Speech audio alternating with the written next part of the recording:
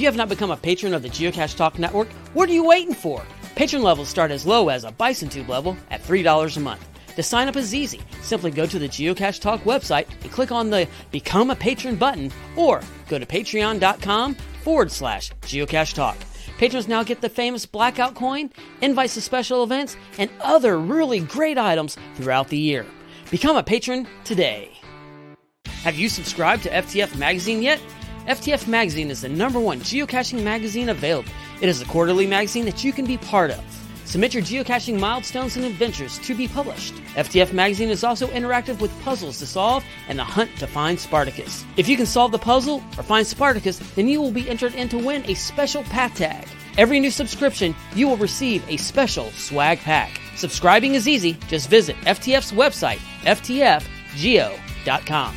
Don't miss out and subscribe today. Welcome. Hey, everyone. Time for Puzzle Talk, the geocaching puzzle podcast brought to you by the Geocache Talk Network. And here are your hosts, Charles Watkins and Tom Brotherman. Good evening, gentlemen. Good evening. That's what I was waiting for. It's perfect. New time. I'm fired up for this. It's going to be great. It's going to be a lot of fun. I think a lot of people, or at least we talked to some people who are like, "Oh, I never get to see Gadget Talk, or I never get to see Puzzle Talk, or because they're on Tuesdays." And so, I think this is a great opportunity to expand Geocache Talk Network and be able for people to see these other cool shows. I mean, I'm a big fan of all of them, obviously, but I have learned so much from you two guys about puzzles. I feel much more comfortable solving some puzzles, but also trying to create puzzles. So I'm just kind of here as to drive the car, and you guys tell me where to go. So,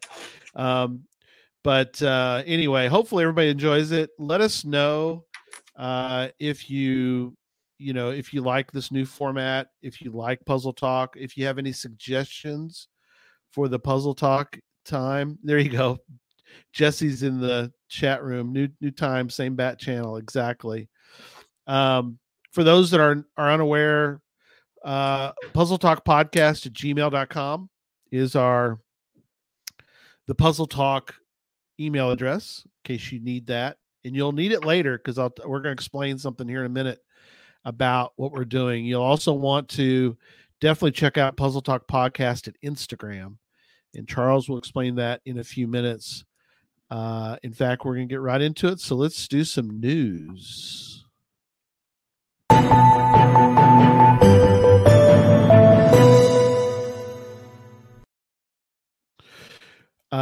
Still some Puzzle Talk memorabilia swag in the Chromia Print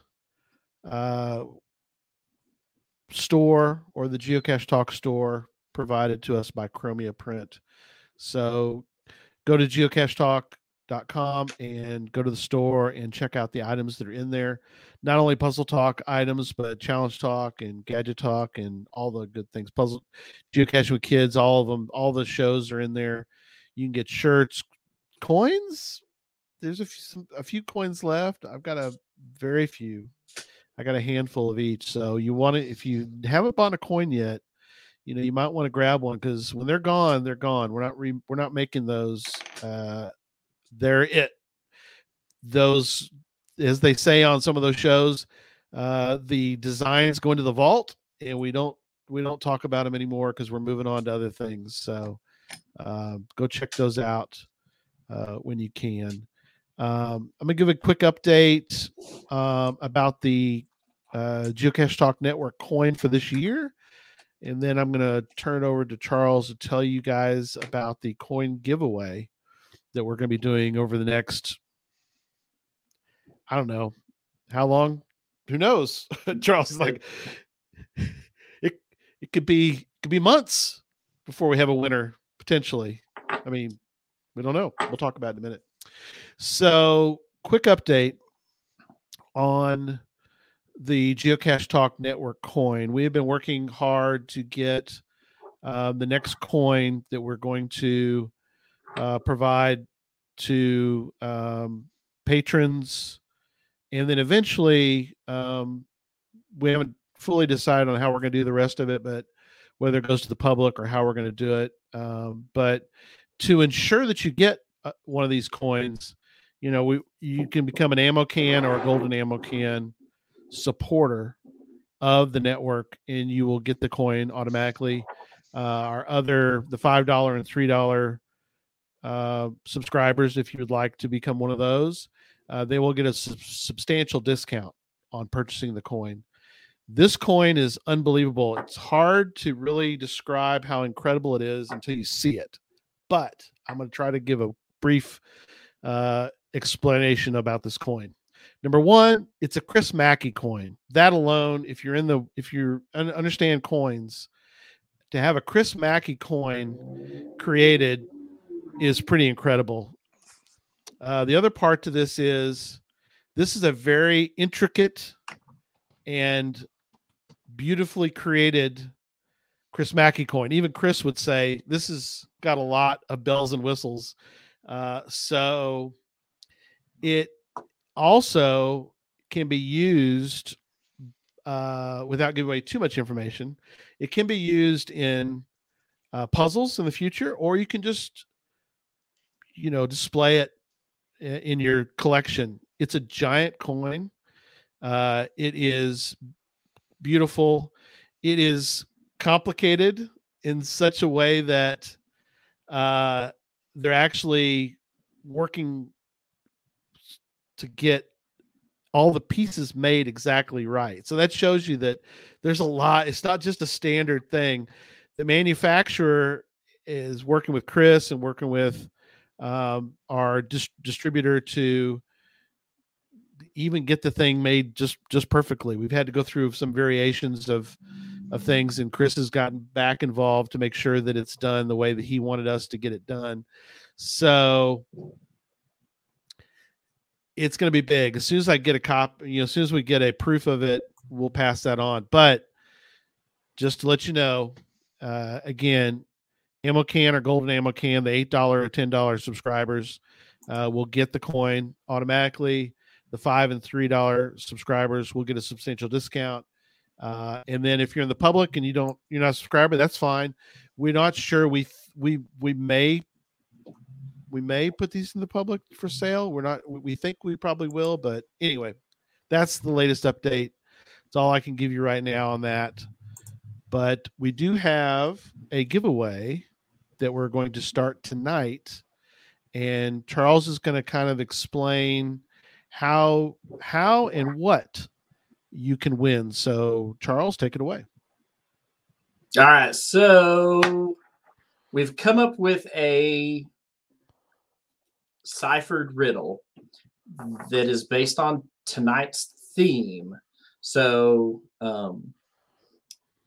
you'll have to figure out the cipher and then decode it and then answer the riddle, right? So there's a riddle that we've ciphered, and the first person that emails geocachetalkpodcast@gmail.com with the correct answer will win we have a picture too.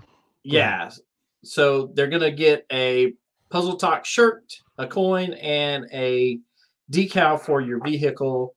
That is what is going to, that's what you're going to win. The coin is a nice beefy coin. These are really nice coins if you don't have one. But it's open till somebody solves it. If we haven't got a winner or a person who has solved it and submitted a correct answer by next month, we will then provide you a clue next month as to where to get started. But I have already posted the cipher to the Puzzle Talk podcast Gmail or Instagram page. Yep. So it is on the Instagram, and I have a copy of it here to share with everyone. Actually, you gave away the first clue or first hint. Watch the show. Watch the show. There you go. Watch the show. There it is. So, Everybody take a picture quick. Take a picture. If you're watching live, take a picture of it quickly. Let's see, is that a Dalek on there? Hey, no, stop giving stuff away. Tom hasn't solved this. He doesn't got a clue. I don't have a. That doesn't have anything to do with the puzzle, though. That's true. So, it is live right now on the Puzzle Talk Podcast Instagram account. You can go there, and if you missed it, or you can go back and pause the screen and take a screenshot of it and start working on it. Right now, no clues are being given to help solvers out. So, like I said, we're gonna be going till we till we get a winner. And then once we get somebody who submits a correct answer to the riddle, we'll collect your address information, and we'll have the Chromia Print Shop ship you a shirt in the appropriate size for you. Correct. And then a coin and a decal for the vehicle. Yeah. Perfect. So, awesome. Yeah, I'm looking forward to this. I love when we do these. I think also, well, we don't know. Somebody solved the last puzzle we did, the big one, but we don't think anybody's ever found the actual container yet. It was still there the last time I drove past it. Okay. When I went to Oklahoma, I drove past it and checked on it. It's still there. That's a clue right there. So, I live in. I drove a little out of the way to get there, but I don't see why not. Well, he won. Direwolf won the last one, right? He won the. So he's the only one that has submitted a correct answer. I've had several that were close, that were barking up the right tree and just stopped a little short of the correct tree branch. But there were several people that were right on the correct path and very close to it. Darren Archer was one of them. That was extremely close to having a correct answer. He was in the ballpark, and then who were the cashers there outside of Abilene that did that series for you? Fishing Kitty. Teresa Teresa was. Man, she was going down the right. She was headed down the correct road as well. And I don't know if she just got,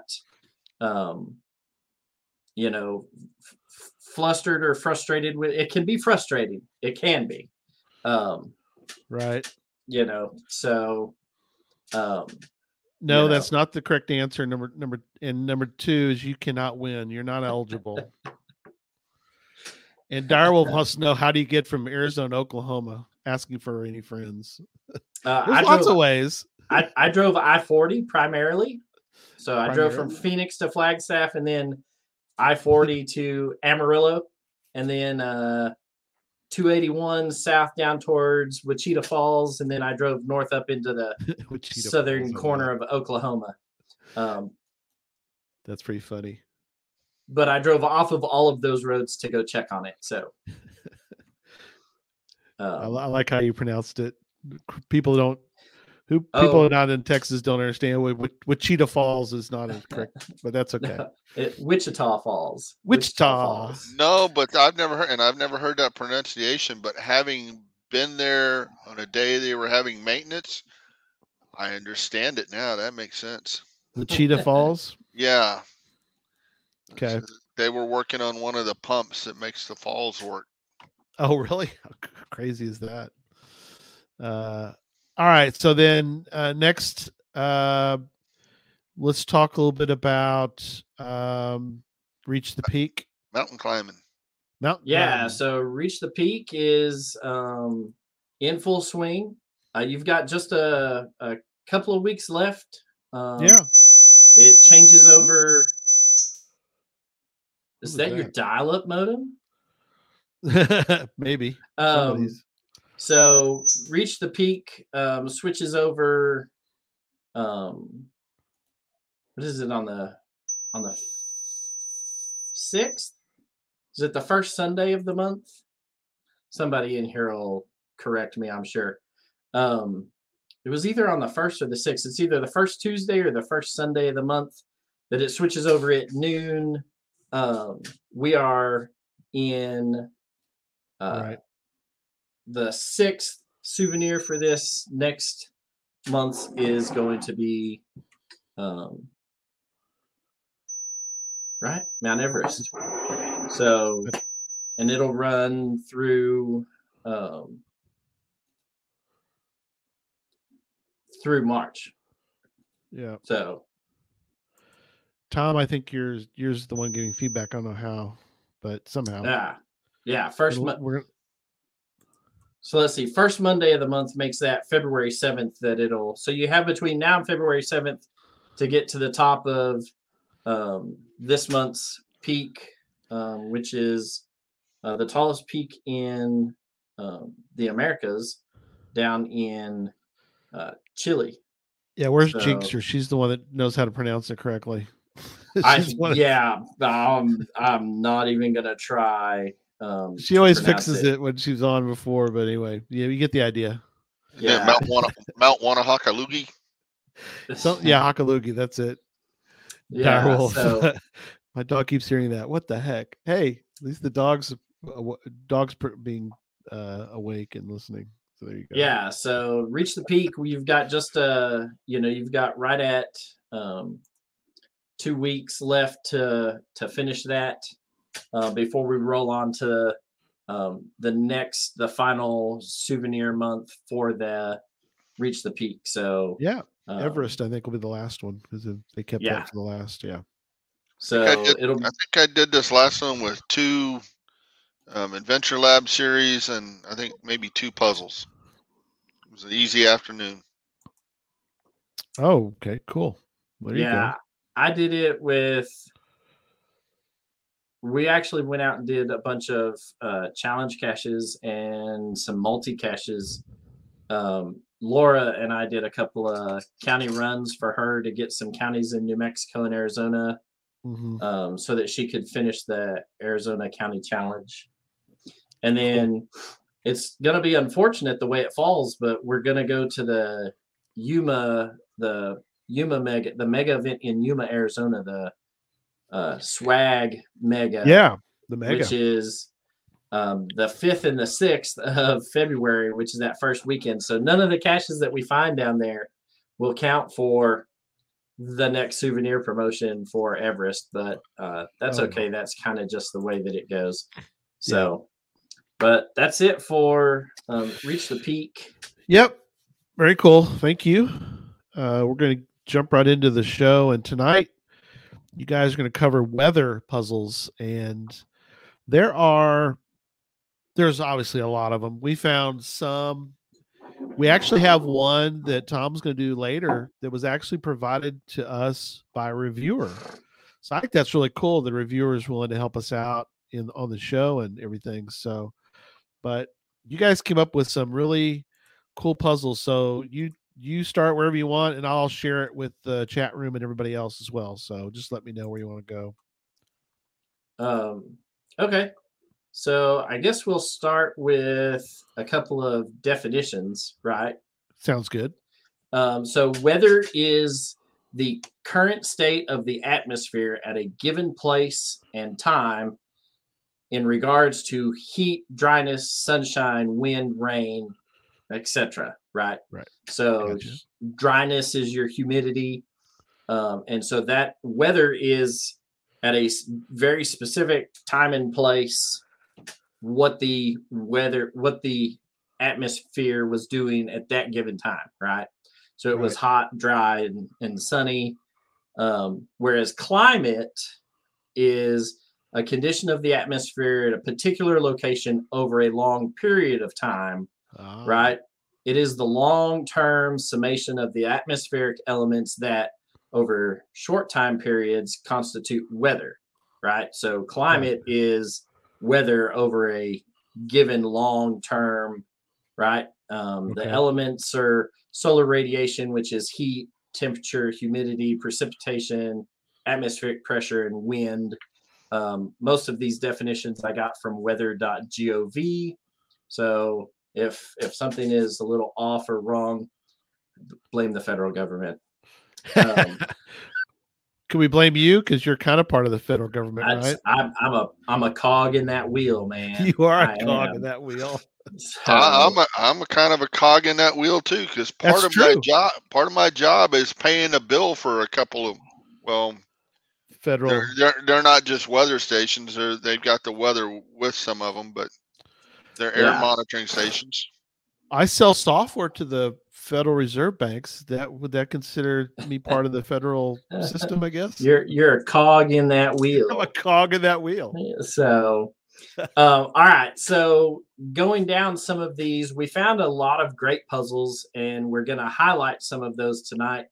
But there's different weather events and phenomena in which we're going to be looking at are measured differently, right? So, volcanoes are done on a volcano explosive index, or the VEI, right? And it's a scale that describes the size of explosive volcano eruptions based on magnitude, and intensity, right?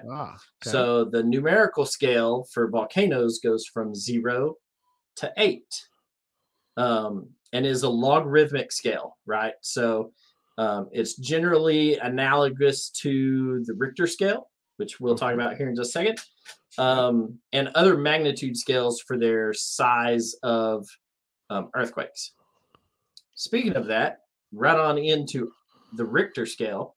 Richter scale is a quantitative measure of an earthquake's magnitude, right?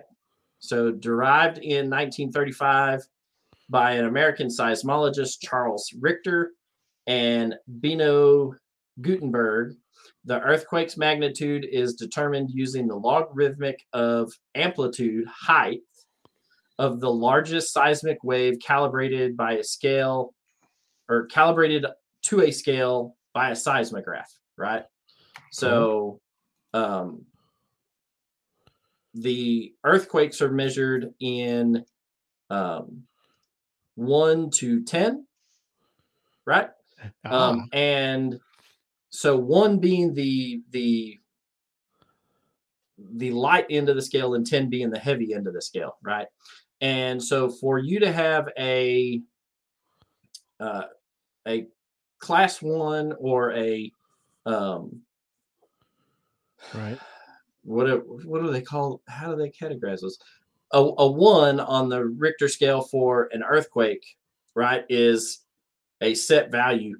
And then for you to have a magnitude 2 earthquake, it is 10 times the shaking of a magnitude 1, right? To get to a 2. Gotcha. Right. And so the difference between a 1 and a 2 is 10 times. Now that's logarithmic, which is a scale that does this, right? And so a magnitude 3 is 100 times stronger than a magnitude 1. Right? Because you have 10 times 10, right? So you got to do the 10 in between 1 and 2, and then the 10 in between 2 and 3, multiply those together. So a magnitude 3 is 100 times stronger than a magnitude 1. So if you don't understand the logarithmic scale, it can play with some of that stuff, and that's where some really cool puzzles can come in. That's true, because my initial thought is you've got Richter scale 1 through 10. Well, there you go. There's 10 numbers. There's your numbers, but you can be kind of tricky with those. You can make people determine the Richter scale number, right? Right. So another another one that was there was did I not get? We'll see if there we go. I had a late submission to the plan. So there are two more that we're going to talk about real quick. The Saffir-Simpson Hurricane Wind Scale is a scale with a rating of 1 to 5 based on a hurricane's maximum sustained winds, right? The scale does not take into account the other potentially dangerous hazards associated with a hurricane, like flooding, offshoot tornadoes that may be caused by that, or rainfall.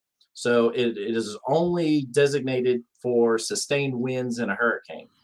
Gotcha.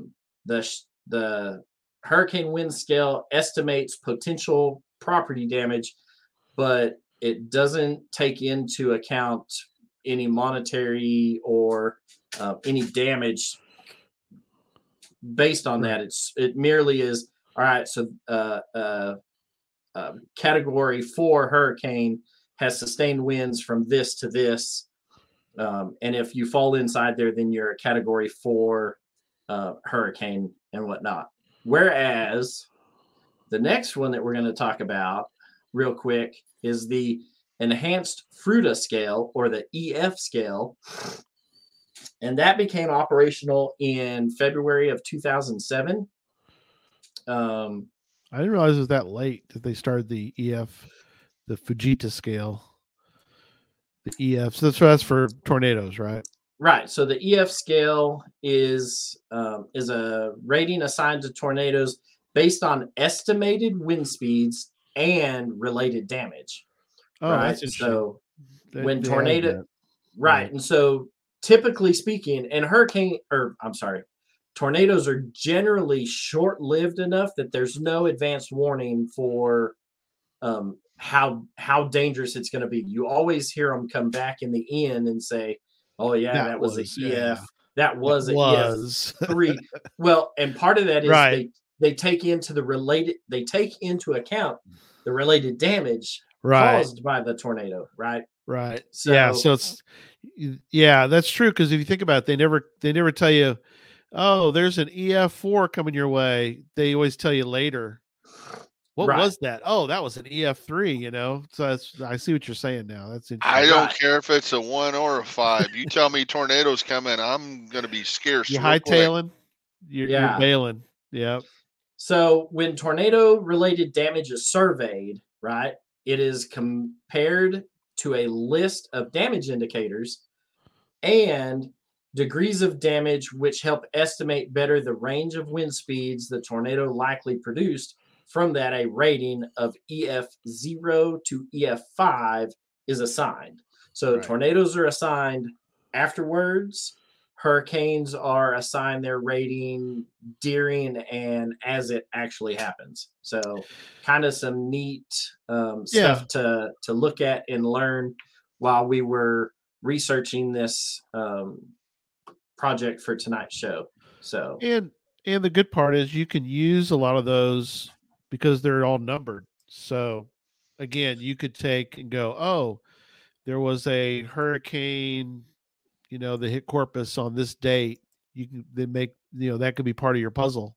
You go, oh, well, is there a rating for that? Let me go take a look. You're like, oh, sure enough, there's you know what? It fits into my puzzle. So, yep, it's perfect. Go ahead. Yeah. Or you could work another direction. You could say, this is the year and this was the magnitude of hurricane. What was it? What was the name? And then you use the names to come up with your numbers. Ah, that's true. Reverse a little bit. Cool. Yeah, so there's going to be some of that we'll look at in tonight's show. One specifically about earthquakes that I found that's since been archived, so it'll be a good run to go through some of these and whatnot. So, but Tom. Did Tom find these puns, or is this something that you found, Gary? That's Tom. Tom. I didn't put the first one. Somebody else opened the door with the first one. I'll put him in the banners too, because they're kind of funny. I mean, they're definitely dad jokes. But oh yeah. Yeah, so coming up with weather-related puns is a breeze. God, that's so Tom. What happened to the one that was there before? So there was one here before. The hottest day of the week? No, Oh, there was no. Shh. Oh, You Nope. just. Okay. I removed that one on purpose. You just. Okay. Well, you're the one who opened the door, though. We'll clue you into that one at the end. Love it. Okay. Yeah. So, Gary, what is the hottest day of the week, Gary? It's Sunday. Sunday.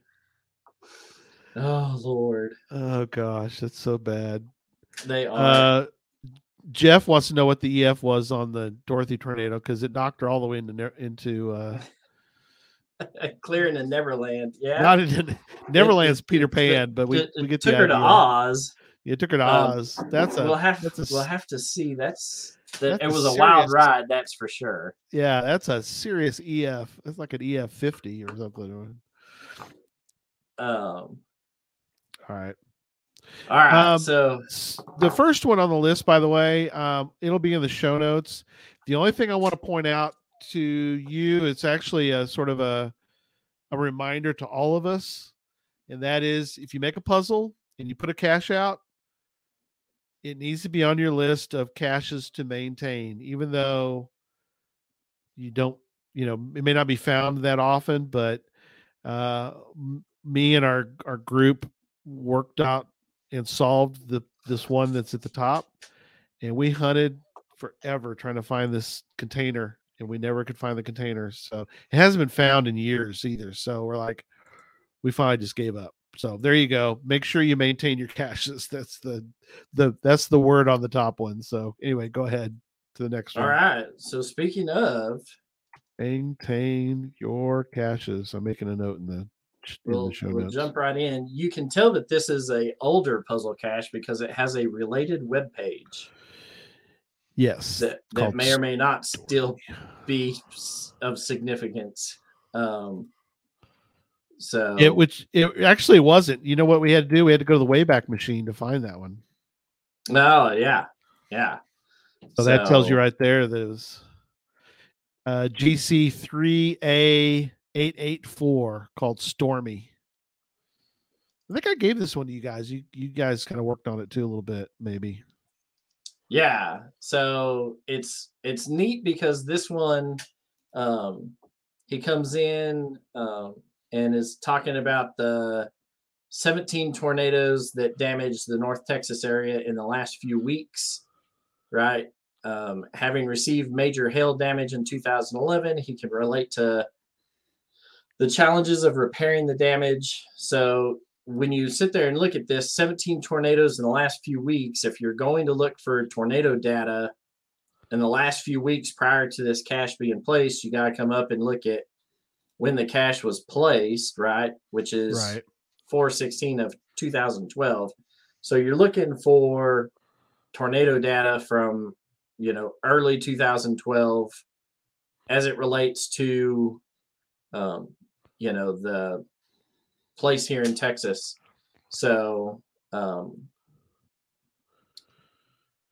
apparently there's these places that are safe, that are designated as safe places, and safe is in all caps. And so, like I said, we had to go back and we had to determine what these safe places were. And so it was kind of and again, we had to go back and through the Wayback Machine to find them, because you can't find those anymore. That's, like you said, that website's archived. So yeah, so you need to solve the following puzzle and determine. So the following formula: North 33 A.BC, where A equals Tarrant, B equals Harris, and C equals Parker times Jefferson. I can tell you right now that those are county names in the state of Texas. Correct. Right?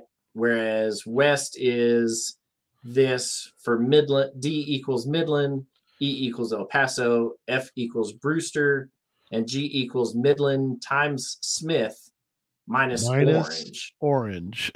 Remember to do your PEMDAS. There you go. Order of operations is important in math. I haven't looked at this one too much. We put it on there and I looked at it, which is where I got the EF scale for tornadoes. Cool. But knowing that I have completed the Texas County Challenge twice, Yeah. I know that along the highways there are designated safe shelters for tornadoes that are at rest areas and whatnot that have safe tornado shelters. So I don't know if that would have something to do with this as to where, how many of these places there are. But you know, you could go down that rabbit hole. Again, you'd have to pull data from 2012 though. You know, you if you went and looked at it today, that data may be vastly different than what it was a decade ago. Yeah, and I think most of us have all been here in the sense that we solve a puzzle and we're like, yes, puzzle solved. Oh yeah, we're gonna get a cache. And we get out there and we can't find it. It's like hasn't been found since 2019. You're like, oh dang it. Yeah, or in the case of this one where other people have gone looking for it and you've got a, you know, its last legitimate find was years ago and you've got a string of DNFs, even though these 3 DNFs all occurred on the same day. It was our group. Yeah. That did that. So, but yeah, it could still be there. I mean, I'm not, trust me, I will do an ISAG on something all the time. I suck at geocaching. So it might be there. You know, we've all been there. We were like, okay, well, 3 of us looked, or in this case, I think at least 3 of us. There's probably more than that. Some people didn't log it, but there's like 5 of us. So 10 eyes, no luck. It happens. We might have all missed it. Who knows? Yeah. It's possible. It's possible. You know, and you get 2.5 years of leaf litter or. Yeah, there you go. Show your card again there, Tom. Yep. Official card carrying member. Yeah. So if you get anything like that is you know, I've found some out in the Nacogdoches and Tyler areas that hadn't been found in years, and I had to remove inches of pine needles off the top of them where just natural shedding of tree leaves and whatnot had covered some of these that, you know, and the hint was base of tree. And so you get out there and you're like, you know, and you get to scraping away and you uncover this ammo can that you're like, good Lord, it almost became part of the soil. You know, so. Yeah. We've all been there. But anyway, it was a fun puzzle to do. But anyway, gives you an idea. That's what we're here for. We always like to give, you know, the point of Puzzle Talk, in case you've never watched a Puzzle Talk before, is we want to help you. We're not going to solve puzzles for you, but we want to give you sort of a clue as to where to go. Push in the right direction. Push in the right direction. Or B, we're trying to help you create puzzles, and this is some ideas for creating puzzles. So, yeah. All right. So the next one we're going to look at is called Whether or Not to Cache. I like this one because right off the bat, it's done by the Grammar Police. Grammar Police. Right. So I was not an English major in college. And so anytime there's something like this, I'm like, hey, where's my wife? She is much better at this than I am. Because I can sit there and look at it and be like, is this a verb? Nah, I wouldn't know. That's not my forte when it comes to some of this. But there is a benchmark at the posted coordinates, but no cache. Solve the puzzle to obtain the final coordinates. And I like this puzzle, even though it would be horrible for me, right? Gotcha. And so it says every geocacher has been BIN, right? Instead of BEEN, has been in this position. A cache run is planned. We take a peek out the window and ask ourselves, is the snow too deep? How icy are the roads? How thick is that fog? And when will it burn off? What is the heat index for the afternoon? When will the rain hit? Is it too windy for a bike ride on the rail trail? With that in mind, here are some weather-related words. Interesting. So they add words with numbers or not? Yeah, numbers to them. So that's kind Right. So I like this because I totally think this is awesome, except it would be horrible for me because, as you see right here, as the Sesame Street jingle goes, all of these words belong together. All of these words are kind of the same. They all have ties to meteorological phenomena, but 8 of these words are doing their own thing. Now it's time to play our game. Find the 8 words that are in their own little elite group, alphabetize them, and read the coordinates, right? cool. That's Um, nice. Interesting. so they give you the coordinate format, right? Right. Although, oh look, they have some hidden white text here with all these I commas. saw that. Yeah, I saw that. Yeah, that's not there when you click away from it. But anyway, they give you the format for your 4 missing, for your northerly and westerly coordinates. You've got to figure out which 8 words of these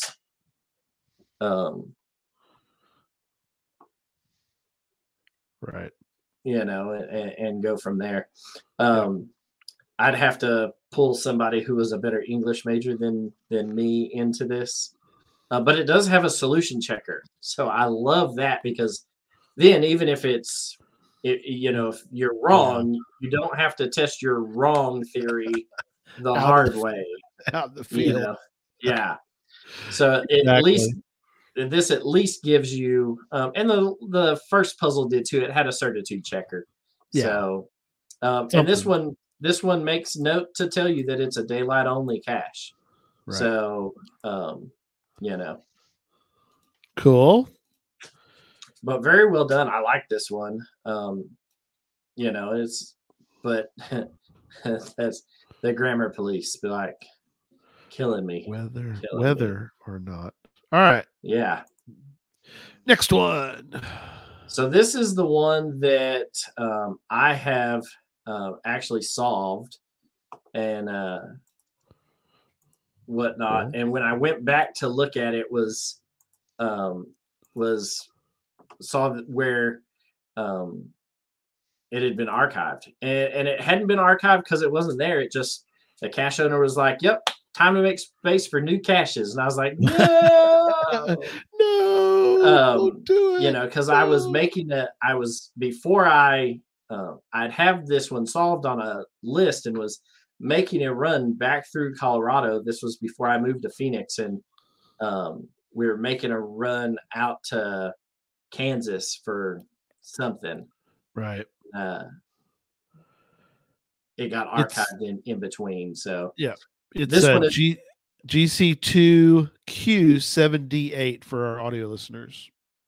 Yeah, so this one is called Shake, Rattle, and Roll, and it is based on earthquake magnitudes. Nice. And whatnot. Wow. So what he does is he gives you North 39, and then he gives you a bunch of other data. So Colorado Springs today, right? And so you have to look at the day that this one was published, which was March 13th of 2011, and find out what the earthquake magnitude in Colorado Springs was that day, right? Oh. And then Bethelville, Arkansas, Kodiak Island. It gives you just a New Mexico on 8/10 of 2005, like the whole state. The whole state. Well, that'll make you do some solving, right?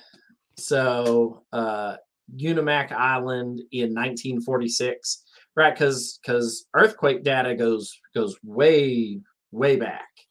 Yeah. Like they've got data that goes back for earthquakes back to the early 1900s.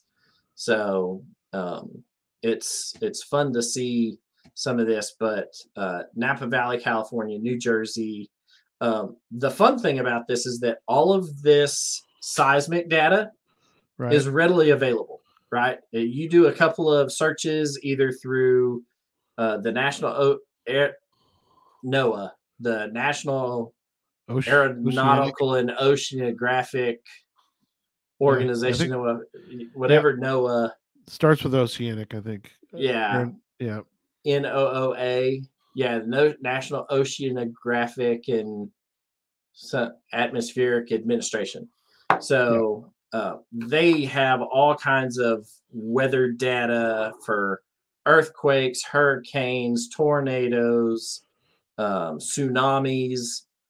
They've got all kinds of statistical data that goes back years and years. So a pretty easy place to go and find some data like this to make a puzzle, because you're looking for an earthquake in a specific place, unless it's New Mexico, on a very specific day, right? And you can go and look at it, and they've got all of this stuff published all the way back. Like you look at this Yucatan Bay in 1899, right? Wow. So they've got data that goes back, over 100 years for this stuff. So a great place to go and build a puzzle. And then that's also the same place you go to solve a puzzle like this. So excellent. We're rolling along. I like how shake, rattle, and rolling along. We are shake, rattle, and rolling along, aren't we? Very good, Tom. Let's see. All right. So speaking of tsunamis that we just mentioned, and with recent events, partially submerged volcano erupted in the Tonga area. One of their uninhabited island. You want to call it an island because it's sticking up, but it's a piece of the crater rim for a volcano.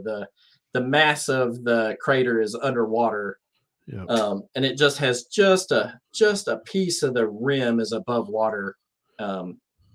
It erupted finally again, and we've got friends. I've got friends that live in Oregon and Washington that got tsunami notices. My son, who's in Japan, got a tsunami notice. So it was very cool to see some of this. So tsunamis are another thing that they have that they record information. They have a rating scale and whatnot. So go and look for that. A tsunami is a Japanese word that means a harbor wave or a sea wave, right? Of local or distant origins that results in a large-scale seafloor displacements associated with large earthquakes, major submarine slides, or exploding volcanoes. So they end up. Yep. GC5N6HK, by the way, for audio people. So this one, it has a picture of a giant tsunami. But when you click on the picture, and I don't know if it'll show when I do this, so it blows the picture up. So the picture is linked, but when you come down and look at the only photo that the cache owner produced that's called Big Wave, it's on the cache page at the bottom. It's not doing it. I think there's something in the picture. Yeah, so when I was looking at it, when I was looking at it earlier, let me stop sharing this so I can get this thing. While you're doing that, real quick shout out to Jamie, if I pronounced that probably correctly, hopefully. Jamie works for the National Weather Service, and they're on tonight. Nice. Thanks for being with us tonight. I bet you do love tonight's topic. Works for the National Weather Service, so there you go. Oklahoma City, maybe they live, or no, not Oklahoma City. They probably maybe near Norman. There's a couple different places that they could be. Let us know. I'm curious because I know there's a place near Norman that I know of. That's the National Weather Service has an office in that area too. So my son told me about it when he worked for the Norman newspaper. Like, oh wow, cool. In fact, I think he went to the National Weather Service office when they were having a tornado coming through, so he could report from there. And I don't know why it's not doing it, or it's not showing up when I click on it and I'm sharing my screen. Right. But you click on the picture, and the blown up picture when I saved it had like a little ship in it, and like the Titanic sinking. It had a little an old school scuba guy, and so it was they've added some stuff to this picture that you had to go in and then decrypt, and for whatever reason it's not showing up when I click on it, but I have it saved on my desktop, so so he's at National Weather Service out of Los Angeles. Yeah, that's very cool, man. Locale, that's very cool. Cool. Yeah. So but yeah, so this one has some embedded stuff hidden in the image that you have to find, but it is there. Cool. Because when I open it up, I don't see it, but I have to go back. I downloaded the picture. There's another version of that picture that I downloaded it on my desktop. We'll have to look at it after the show. But that's a good clue though to give people. That's what we're doing. Just give them an idea.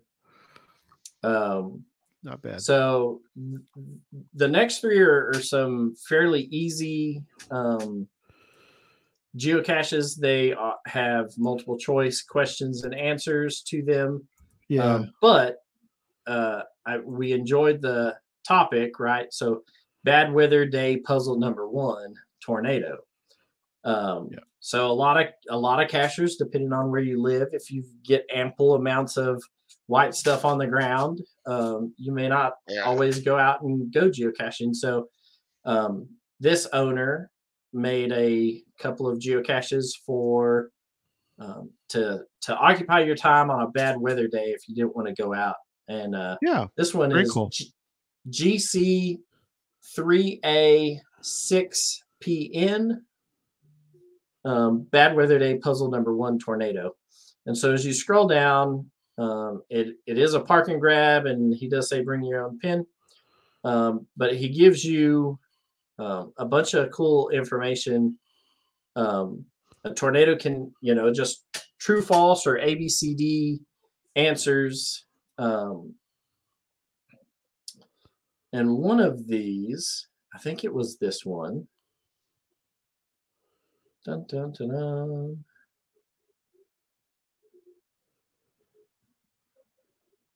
Oh, it's not this one. Maybe it was. There was another puzzle that I was looking at that was talking about the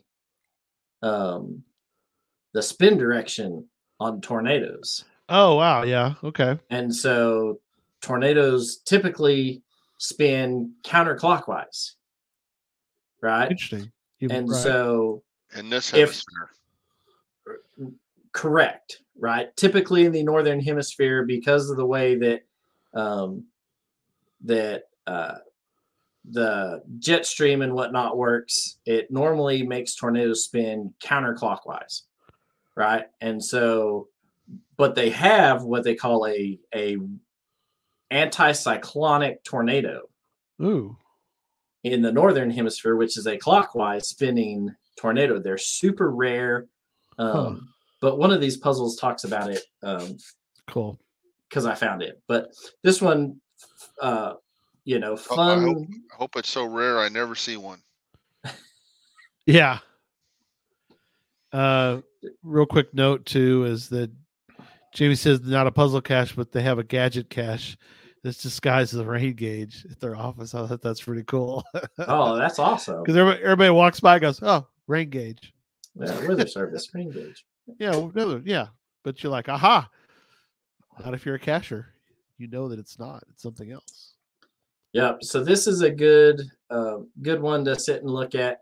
And then he does have a checker on it. So, and like I said, there are a couple of those in this. Yeah. He's got the next one is on hurricanes. Oof.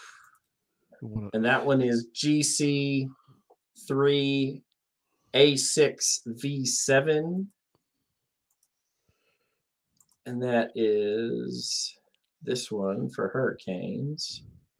One of the good things too with those, Charles, that I want to point out, since we have probably new watchers, new listeners, or new viewers, is that a lot of people they get very intimidated by puzzle caches, and they either don't know how to solve them or how to create them. And these ones that Charles is going over right now, these bad weather day puzzles, these are perfect puzzles to get you started if you've never made a puzzle cache.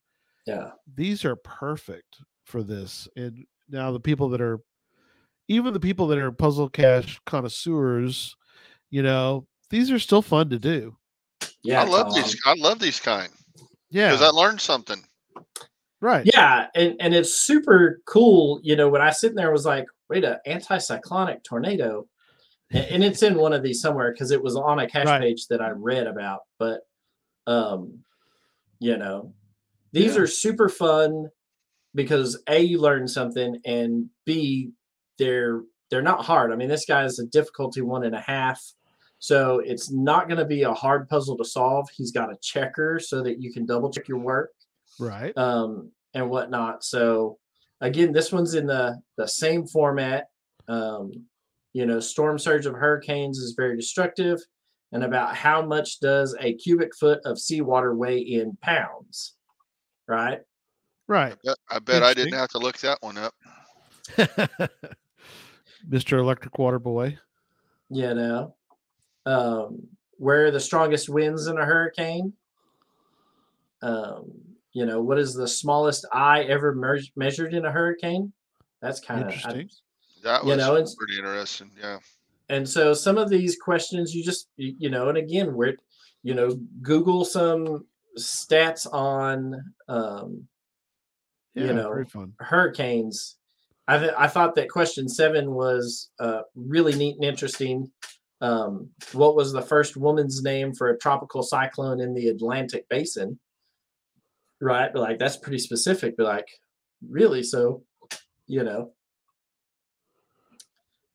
then what was the first man's name for a tropical cyclone?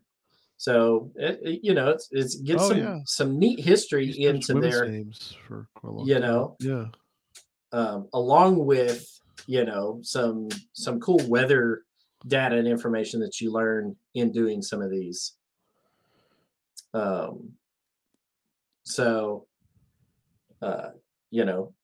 Very cool. So our chat room needs to stop talking about football because I'm taping it. So stop spoiling it.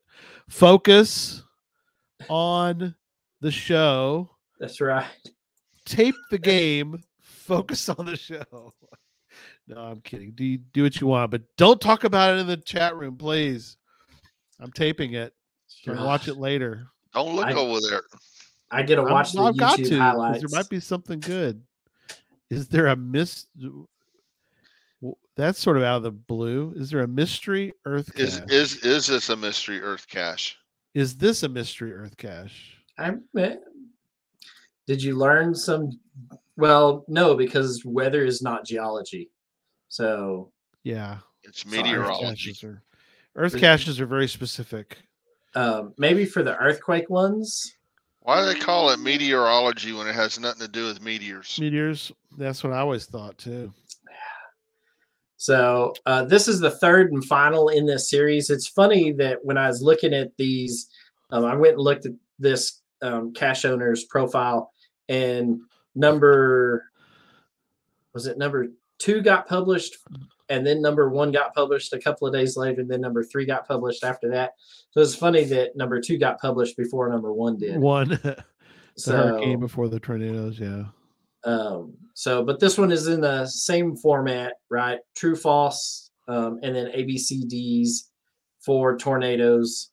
Or I'm sorry, this one is on lightning, right? Oh, okay, right. There was another interesting thing that I saw in another puzzle cache that may be in here that talked about the who got struck by lightning more, men or women. Huh. and men get struck out of, if you take all lightning strikes as a whole, men get struck in a 70-30 disproportionate scale to women. So for every 7 men that get struck by lightning, 3 women do. And then they went into the careers of people who, why that seems to happen, and it kind of all fell into line historically, but it was kind of neat. But it has right nothing. Here. Has nothing to do with men being stupider or nothing. No, right? You would think the greatest number of people who die from being struck by lightning are who? Farmers, golfers, fishermen, or police. Interesting. Yeah, that is interesting. Okay, cool. So we're moving on. We go. Yep. All right. So let's see. I like the next one. The color. What's your color of your cloud? That's kind of crazy. All right. So we'll share that one. I think Tom is the one that found that one, so we'll let him talk about it while I do some. What's the story on that one? I didn't even try to solve this one. I just glanced through it, and it's asking questions about clouds. Okay. It's another one of these ones where you can Google the answers and. Okay. Or I bet since it's at a nature center, there's probably a kiosk or something there that had everything on it. Oh, okay, cool. Found recently, so it's active. That one's in Georgia, by the way, in case you're wondering. How do first question? How do clouds move? Well, I guess they use U-Haul. The major source of power behind clouds is probably the wind, but I don't know. A cloud with a mother of pearl color is called a something cloud. I just know run and hide if you see a green cloud, because that means it's going to hail on you. Right. Cool. Sorry, I wasn't sure if that was one, but I'll let y'all direct where we're going next. I just wasn't sure if that was one that. And then what's in there? Sweater weather. Well, that's what it's in my house right now. Always. Isn't it always cold in your house? Yeah. Oh, I like this. Use the position that sweater weather peaked on various weekly charts. So cool. I guess sweater weather was a song back when Tom was in grade school or so. High school? I couldn't tell you. High school in the 50s? Slovakia, the U.S. adult alternative songs and U.S. rock airplay, U.S. hot rock songs. So they kind of go all over the map on that one. Yeah, it does. Cool.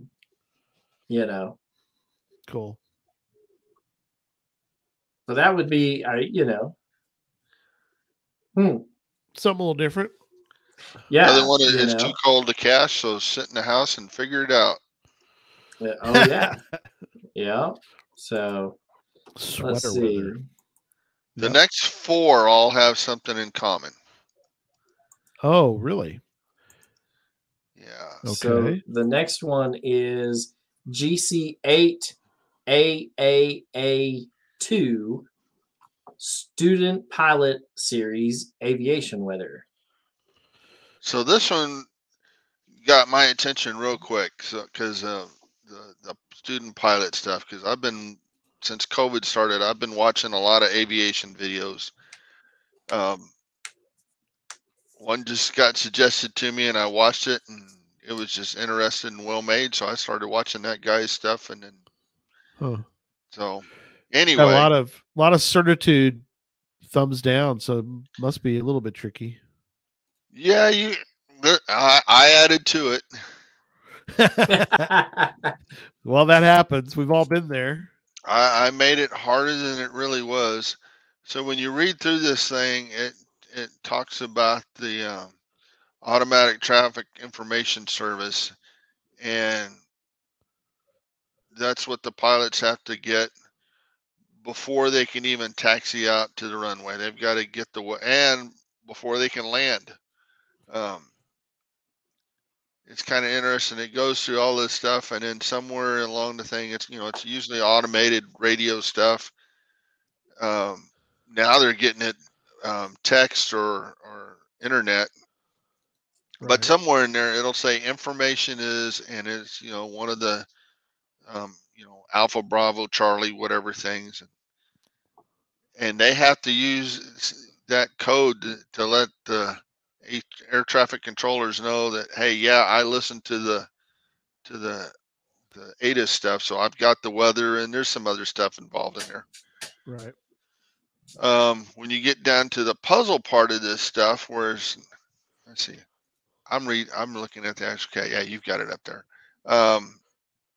That 1, 2, and 3 stuff, that's telling you the weather at different stations. Actually, for this, it'd be airports.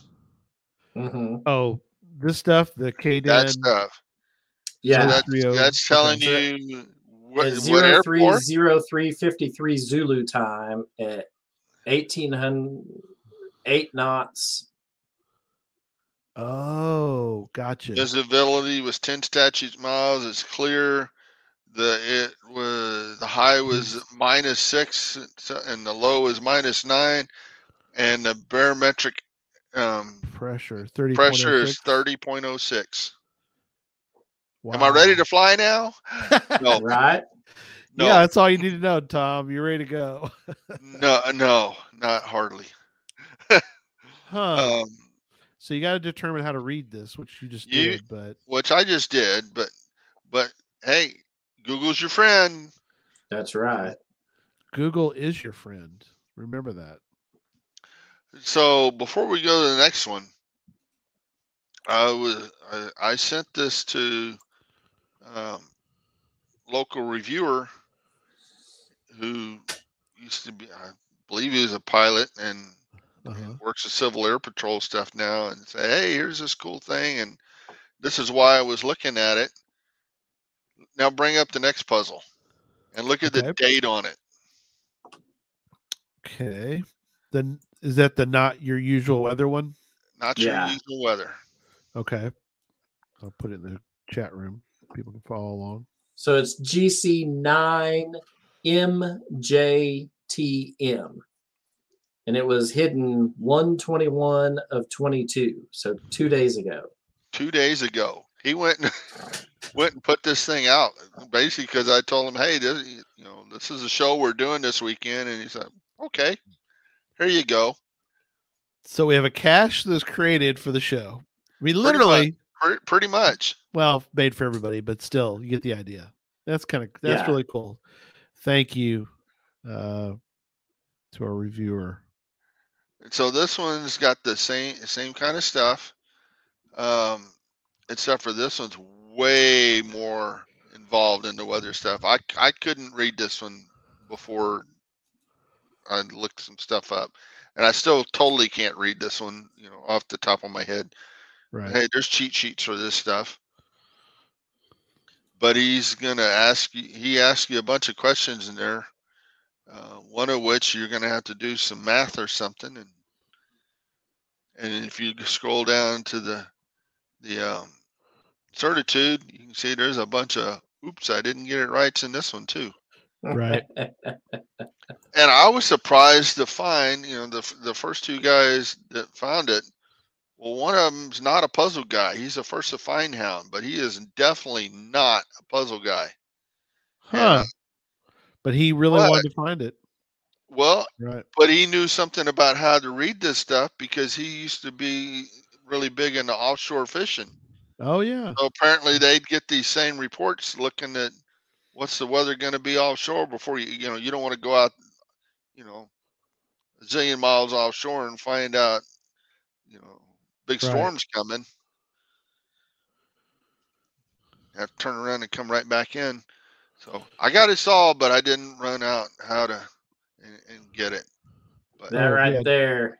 Jamie helping us out there. How to read a meter? Metar. METAR? Metar. Metar? Okay. guitar, kind of Yeah. like a guitar, kind of like a guitar, but it's a metar. Metar. Not Yeah. a guitar, not an itar, a metar.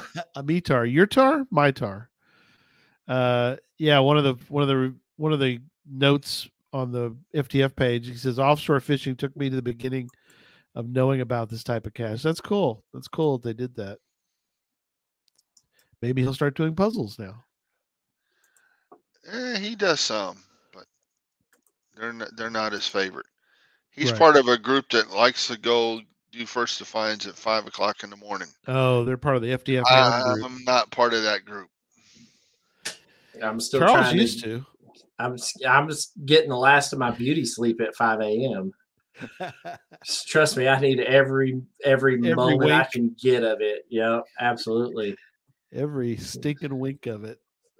So here's another one. These were a couple of late submissions that were put in since this afternoon when I looked at it. But whether Yeah. or not to fly, this is GC9KJHR. This Yeah, one's this by in, I think one of the same people that put out one of the others that you put on the list. oh, okay. Yeah, this one's in California. But this is some more METAR. Utah? Yes. Is it in Utah or is it what state is it in? As long Not as it's not Utah. in Qatar. Right. That's a Yeah, little No, far we to ain't travel. going there.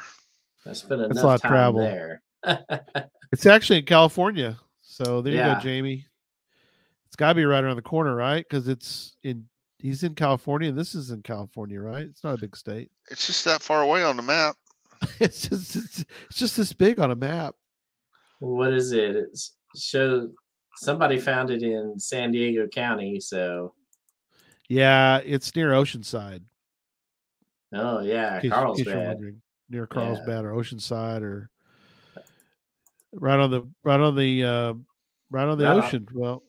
Yeah, Well, kind of close to the ocean, a few feet. very cool. We 500 had meters. we had to get some of this stuff in. We got our own weather that we had to calculate for Pathfinder School to do helicopter Oh. landing zones and Right. drop zones for paratroopers and whatnot. But man, if we had something like this where we just could tap into the weather service and whatnot and get it, man, that would have made our life so much easier. Oh, really? Back in the day. Well, the Oh, bad you- guys usually don't give you the weather where you want to come visit them. Usually not.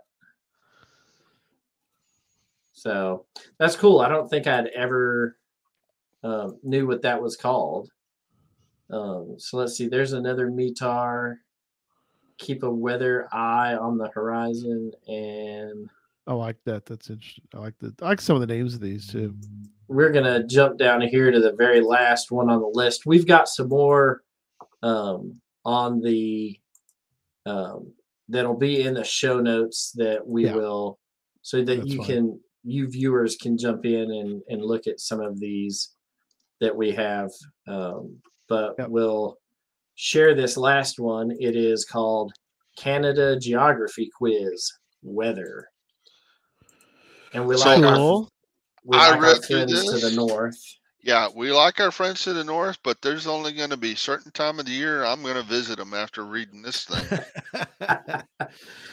You would prefer it And to be a little warmer, And there's some places I just ain't going to go. right? Gotcha. Because, it gets cold up there sometimes. Well, it's cold when the bear in the picture has his own little hat on, Right. If got the his bear is trying to bundle up, then it's cold. Yeah, when the sea lion has his own fur-lined parka Yeah. jacket on, it's cold. Well, it gets hot up there too, so it does. Like that sea one there. What town holds a record for the country's highest temperature? Well, I guarantee you, it's probably it's over 100. And I haven't in Canada. Yeah, and I'm gonna bet it's one of those Saskatchewan ones there. Yeah, Saskatchewan, the one that's hard to spell but easy to draw. Yeah. I like this one. This is another one of those that falls into that category of, multiple choice. You get A, B, C, D, but in this they give you numbers to substitute. So cool. You got a 4, 5, 6, 7 instead of A, B, C, D, gotcha. Or whatnot. So the correct answer gives you the number to substitute in for it. So a little tricky though. Cool. The solution checker has 25 correct and 89 incorrect. So must be a little tricky. It's fooled a few folk. But I ain't going to the town that's mentioned in D except for in the middle of the summer. Okay. And on F, yeah, forget that place. The greatest single day snowfall in Canada was recorded in Tosta Lake, British Columbia. How much snow fell? They could be up in the Nunavut area. Yeah, but 206 centimeters, Tom. That's really, that's 2 meters worth of snow. That's barely. 6 feet. That's just over 6 feet of snow. That's dropping in one day. That's over my head. No, thank you. In one day. In 1 day. According to this. That's not drifts, right? That's actual stuff. Can you imagine how big the drifts would have been for that? Holy cow. And then it says the lowest temperature ever recorded in Canada, which also is the lowest temperature in North America, was recorded in Snag, Yukon, and measured minus 55, 63, 77, or 88. And that's in centigrade. That's in centigrade. So no. Dang. Well, Holy it's like cow. like minus 23 degrees is where Fahrenheit and centigrade meet again. Together, right? Yeah, it's some crazy, minus 23, something like that. Minus 23 degrees centigrade is the same as minus 23 Fahrenheit. It's weird how it all works, but yeah, that's cold. You lost me at minus. Yeah, that's just cold. At that point, it's just cold. Yeah, the wind hurts your face. Your eyelids stick to your eyeballs. Yeah. So dude, I wouldn't even roll the window down to tell you where to go look for the cash. You're not. I'm not letting the heat out at all. You'd be lucky if I let you open the door again to get back in. Oh Lord. So yeah, this is some good Canadian weather history stats for another cool cache. And if you're up in the centigrade, Celsius, same thing. Direwolf's giving us a hard time Jeff. And Direwolf saying Southern Canada nice. It is nice. I've driven through Southern Canada. I drove from. See, and Direwolf has a science Winnipeg degree. to Medicine Hat. One summer, drove all the way across it on my way to Denver. It was gorgeous. Shame on you. So centigrade or Celsius, it's also called centigrade. Same thing. It's all the same. It's all the same. It's all the same. It's all the same, people. Don't worry about it. It's all good. Yeah. Look, for those of you who still pump your gas in liters, we don't want to hear about it. We don't want to hear about it. Hey, I was in Hawaii and I had to pump my gas in liters in Hawaii. Oh, do they in Hawaii? Yeah. Well, at least when I was there, this was back in the 80s, but yeah, I don't know if they still do that or not, but It's easier to measure it that way. It really is. These gallons that we have are so antiquated. So imperial of us. Yeah, I know, right? Well, you know what they say about that. Only one country's been to the moon. The rest of the countries all use the metric system. So that's right. Oh man, I'm gonna catch it here. You're gonna get it. I'll start getting the hate now. It'll start rolling in. So they're gonna hate you. I know. So it happens. So we'll publish. Lord have mercy. Yeah, it's been a day. Show notes will be up here in a little bit. Yeah, we'll get the show notes up here in a bit and whatnot. And a reminder to everybody to get your screensaver buttons ready. We're going to share this Get ready again with you real quick. Get your camera ready. Take a picture of it. So there's the cipher that you need to decode. It is also on our Puzzle Talk Instagram page. The first person who deciphers it and sends the correct answer to the riddle to puzzletalkpodcast@gmail.com will get a shirt, a coin, and a vinyl sticker for the back of their Who Ride. That's right. Perfect. All right. Well, I think you guys did a great job. I've found some interesting ones for sure. And we did okay for moving up to the better time slot. You did. I think you've done great. You guys are continue to be hired. You're still hired. I'm gonna double the pay. I'll tell you that right now. Pay raise. Double it right now.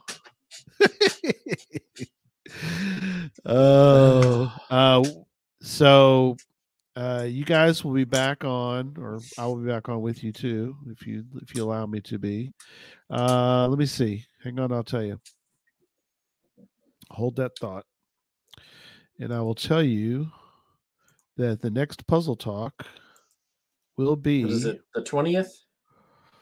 I think you're correct. It is the... Puzzle Talk will be on... Yes. Puzzle Talk will be on February 20th. It'll be the show 487. So, in case people are wondering, that is all the shows combined, which makes more sense. It just was, I mean, that's just the show number that's, and the reason I know that's because I can go over to Podbean, is where we put all our shows, and it tells me how many shows we've done. So there you go. I guess that's includes a little bit, so it's close. I mean, nobody really cares. Show numbers don't really care. I mean, in fact, they don't want you. I know they don't usually want you to put a show number. Yeah, they don't want you to number them, so it doesn't really matter.